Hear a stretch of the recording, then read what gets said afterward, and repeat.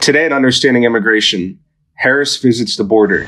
I think as long as Congress continues to just kind of ignore the problem and to refuse to deal with what's going on at our border, we're going to keep having these kind of seesaw effect of administrative actions taken at that level. Let's also note that it took her 93 days, Vice President Harris, approximately 3 months to make it down to any portion of the border, which is completely unacceptable.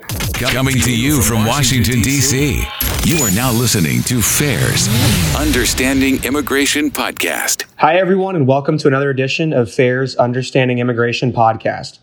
I'm Preston Hennekins, FAIR's Government Relations Manager, and today I'm joined by Matthew Tregesser, our Press Secretary. In today's episode, we'll be discussing FAIR's recent rally at the southwest border, which attracted law enforcement and immigration reform activists from across the country. But before we do that, we're going to dive into Vice President Kamala Harris's visit to El Paso with the Secretary of Homeland Security, Alejandro Mayorkas. So, Matthew, the Harris trip came almost as a bit of a surprise, or at least it surprised me. Harris has said for weeks now that the border is not her problem. During her visit to Guatemala and Mexico, she specifically tried to clarify that she was tasked only with addressing the root causes of migration, and said a number of things indicating that she did not want to go to the border or didn't feel like she needed to go to the border. And if that is the case, then why did she go? Why did she go to El Paso? Yeah, that's a really great question, Preston. This was a very strange trip, to say the least. Not only did it take Vice President Harris approximately 3 months or 93 days to visit the border in any capacity, she chose the wrong sector. She traveled to the El Paso sector rather than the Rio Grande Valley sector, which we all know is the epicenter of the Biden border crisis. Instead, she was 800 miles away, where apprehensions there so far this year are approximately 113,000, which is 2.5 times less than what is currently being seen in the Rio Grande Valley sector, about 270,000 apprehensions so far. And we were just there in the Rio Grande Valley sector, near McAllen, near Mission, Texas, just a couple months ago. We saw with our own eyes hundreds of unaccompanied minors and family units cross the Rio Grande River, constant flows, and it really was the epicenter of this crisis. So, yeah, she completely avoided it. And then even when she went to El Paso in this sector, she didn't really accomplish much. She met with NGO groups, Open Borders, advocacy groups, and didn't really meet with Border Patrol personnel as much as she could have. And when she did meet with the Border Patrol personnel, she spoke to agents about, quote, streamlining processing for migrants. Okay, so that's basically saying, how can we find a way to get as many illegal aliens into the country as possible and then allow for their immediate release? So, yeah, and then also, let's not forget, she didn't visit the Fort Bliss detention facility, a 10-like facility in the El Paso sector where more than 2,000 migrant teens remain in deplorable conditions. So, it doesn't really make sense. What was the purpose of going on this trip? Why now? Honestly, maybe it was a dig at President Trump and Texas Governor Abbott. I mean, they were going just a couple days later to, believe it or not, the Rio Grande Valley, where everyone should be going right now. And maybe it was to steal some thunder or steal a spotlight from that trip. But yeah, it was just like Guatemala, Mexico, really not a good trip, to say the least. And it made her look bad. Another trip that was flopped. Yeah, and I think we need to emphasize that, again, the Rio Grande Valley is number one in border apprehensions. They've had 2.5 times as many apprehensions as El Paso. And I think also as well, it was interesting that President Biden's press secretary said that that Harris was going to El Paso because it was, quote, it was the place where the former president put in some of his immigration policies that we felt were so problematic. So in another way, it almost seems, like you said, that she was going there just to emphasize that President Trump did things before on immigration that they dislike. And again, it reminds me so much of what the Biden administration's policy on immigration has been, which is just to reflexively do the opposite of what President Trump did, even when the things President Trump did were successful.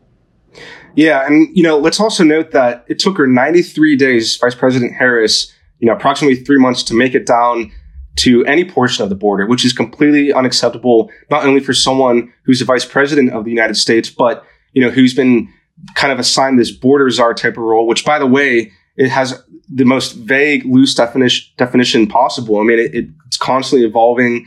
As you mentioned first, was it to address the root causes of migration to the country, or is it now dealing with southern border security and the apprehensions? I don't know. It seems like it's just a very vague and not really well thought out role.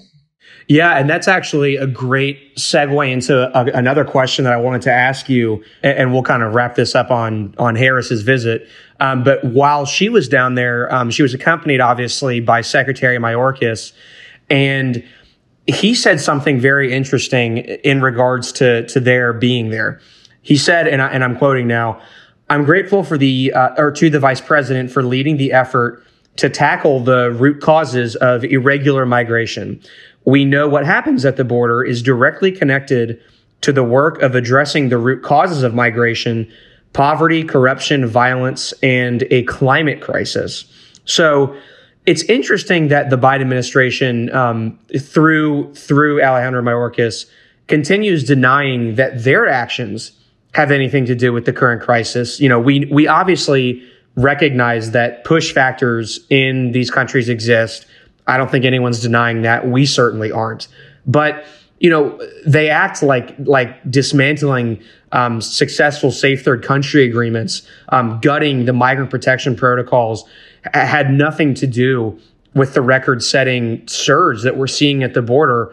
And that's to say nothing of Joe Biden, who campaigned for 2 years on the promise that he was going to amnesty every illegal alien in the country. I mean, they're almost putting on the blinders entirely when it comes to the pull factors that the U.S. is giving out right now. And they're relying so much on the push factors, which again exist, but it cannot explain what's going on right now entirely. Right. And this was just a totally outrageous claim by Mayorkas. I mean, it's not surprising. He's been saying this kind of stuff for months now, basically gaslighting the American public, misleading them. But it's definitely this surge that we're seeing. Again, 180,000 apprehensions last month, the largest total for a month in 21 years. We're on pace practically to hit 2 million apprehensions this fiscal year. I mean, historic numbers. But again, this is directly attributed to the Biden administration's messaging and policies that basically eviscerate our southern border security, eviscerate interior immigration enforcement. Again, you look at the ICE arrest and deportation numbers just recently. Lowest monthly deportations on record last month. It said that each ICE agent is currently averaging one arrest every 2 months. I mean, that's unacceptable, given that we have more than 14 million illegal aliens in our country, probably a lot more now. And so, yeah, when there's no southern border security, again, with no wall construction, the halt of the MPP program, not fully utilizing Title 42, and then you take away interior enforcement, you're not arresting people, you're not deporting people. I mean, that basically says, yeah, if you come here illegally, that's not a problem. So this is not a usual seasonal increase or what we see every year. This is completely, mayhem and nothing that the country has ever seen before.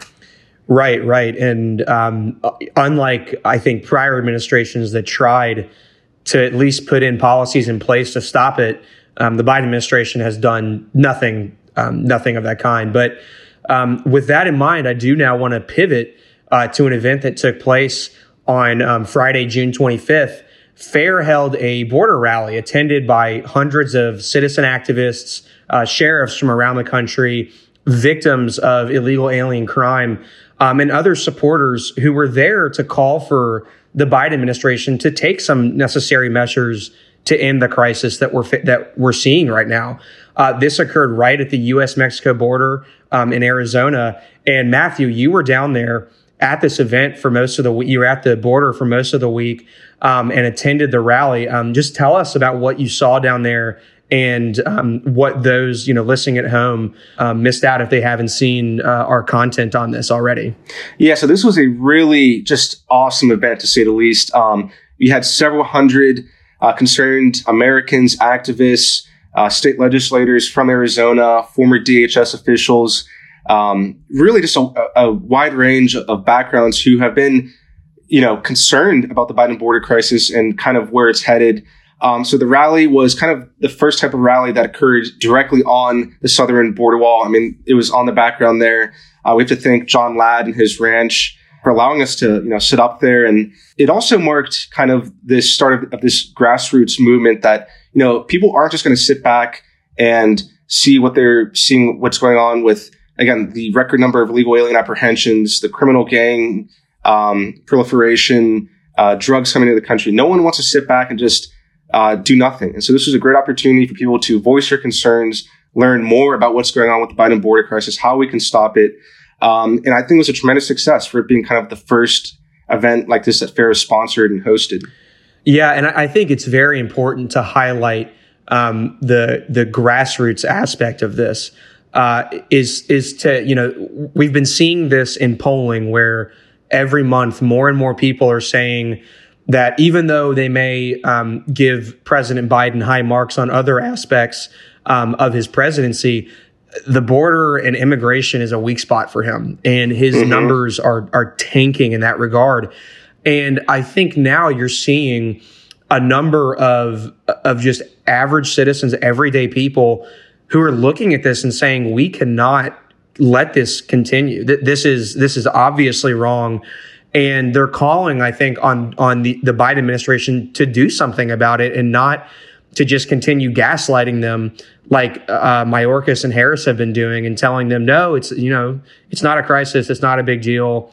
It's under control.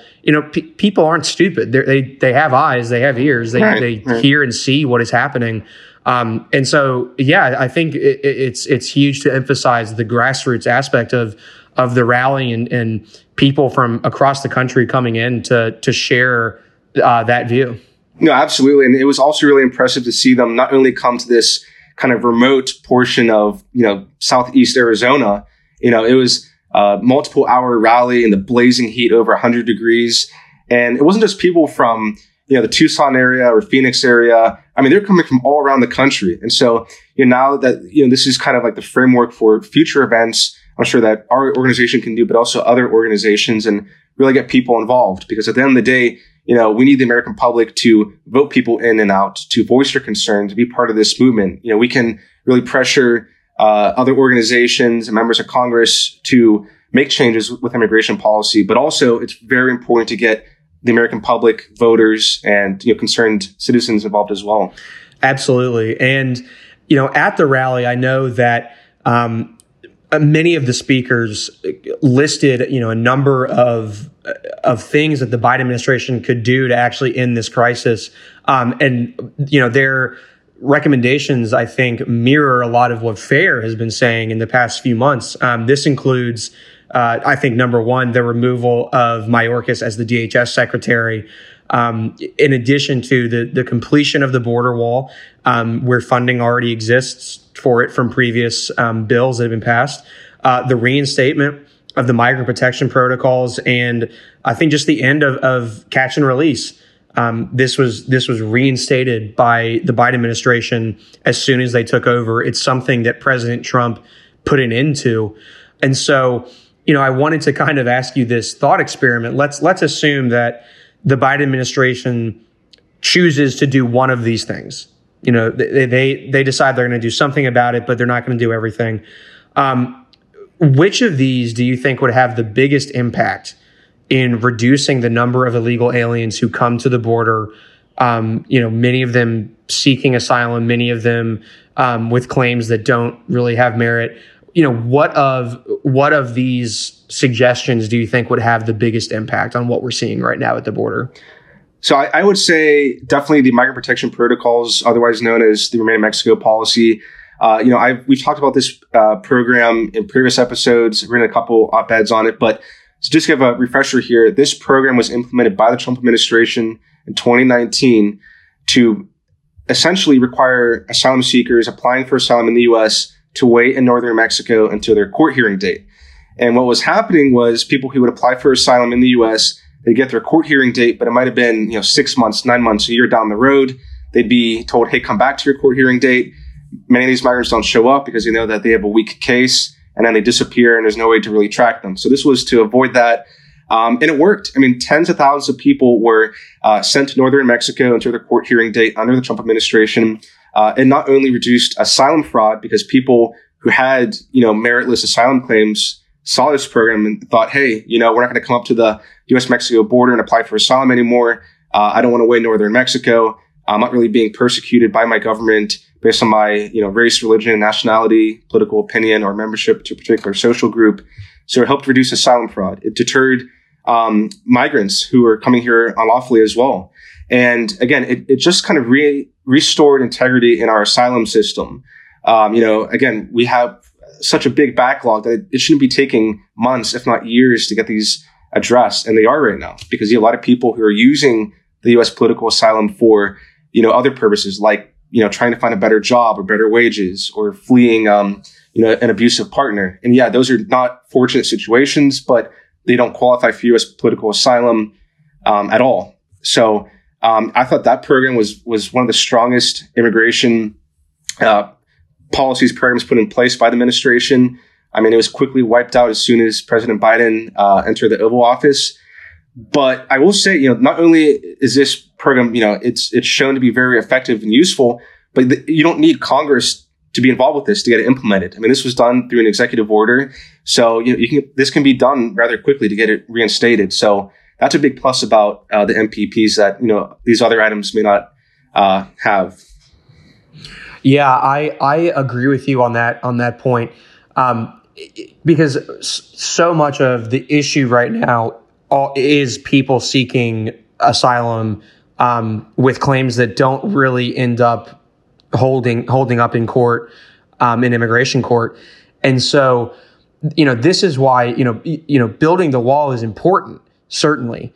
It's certainly important to stop, drug smuggling, to stop human trafficking, to force people to the ports of entry where they can actually be screened. But in terms of stopping the numbers of people coming through, I think changing the asylum laws is so much more, that would have such a bigger effect than simply building a wall, because, we could build the wall, 10 miles high, 10 miles deep, and, 50 feet thick. But if people can still come in, claim asylum, and wait with a work permit in the United States for 2 to 3 years, that doesn't change. That doesn't really change the issue at all.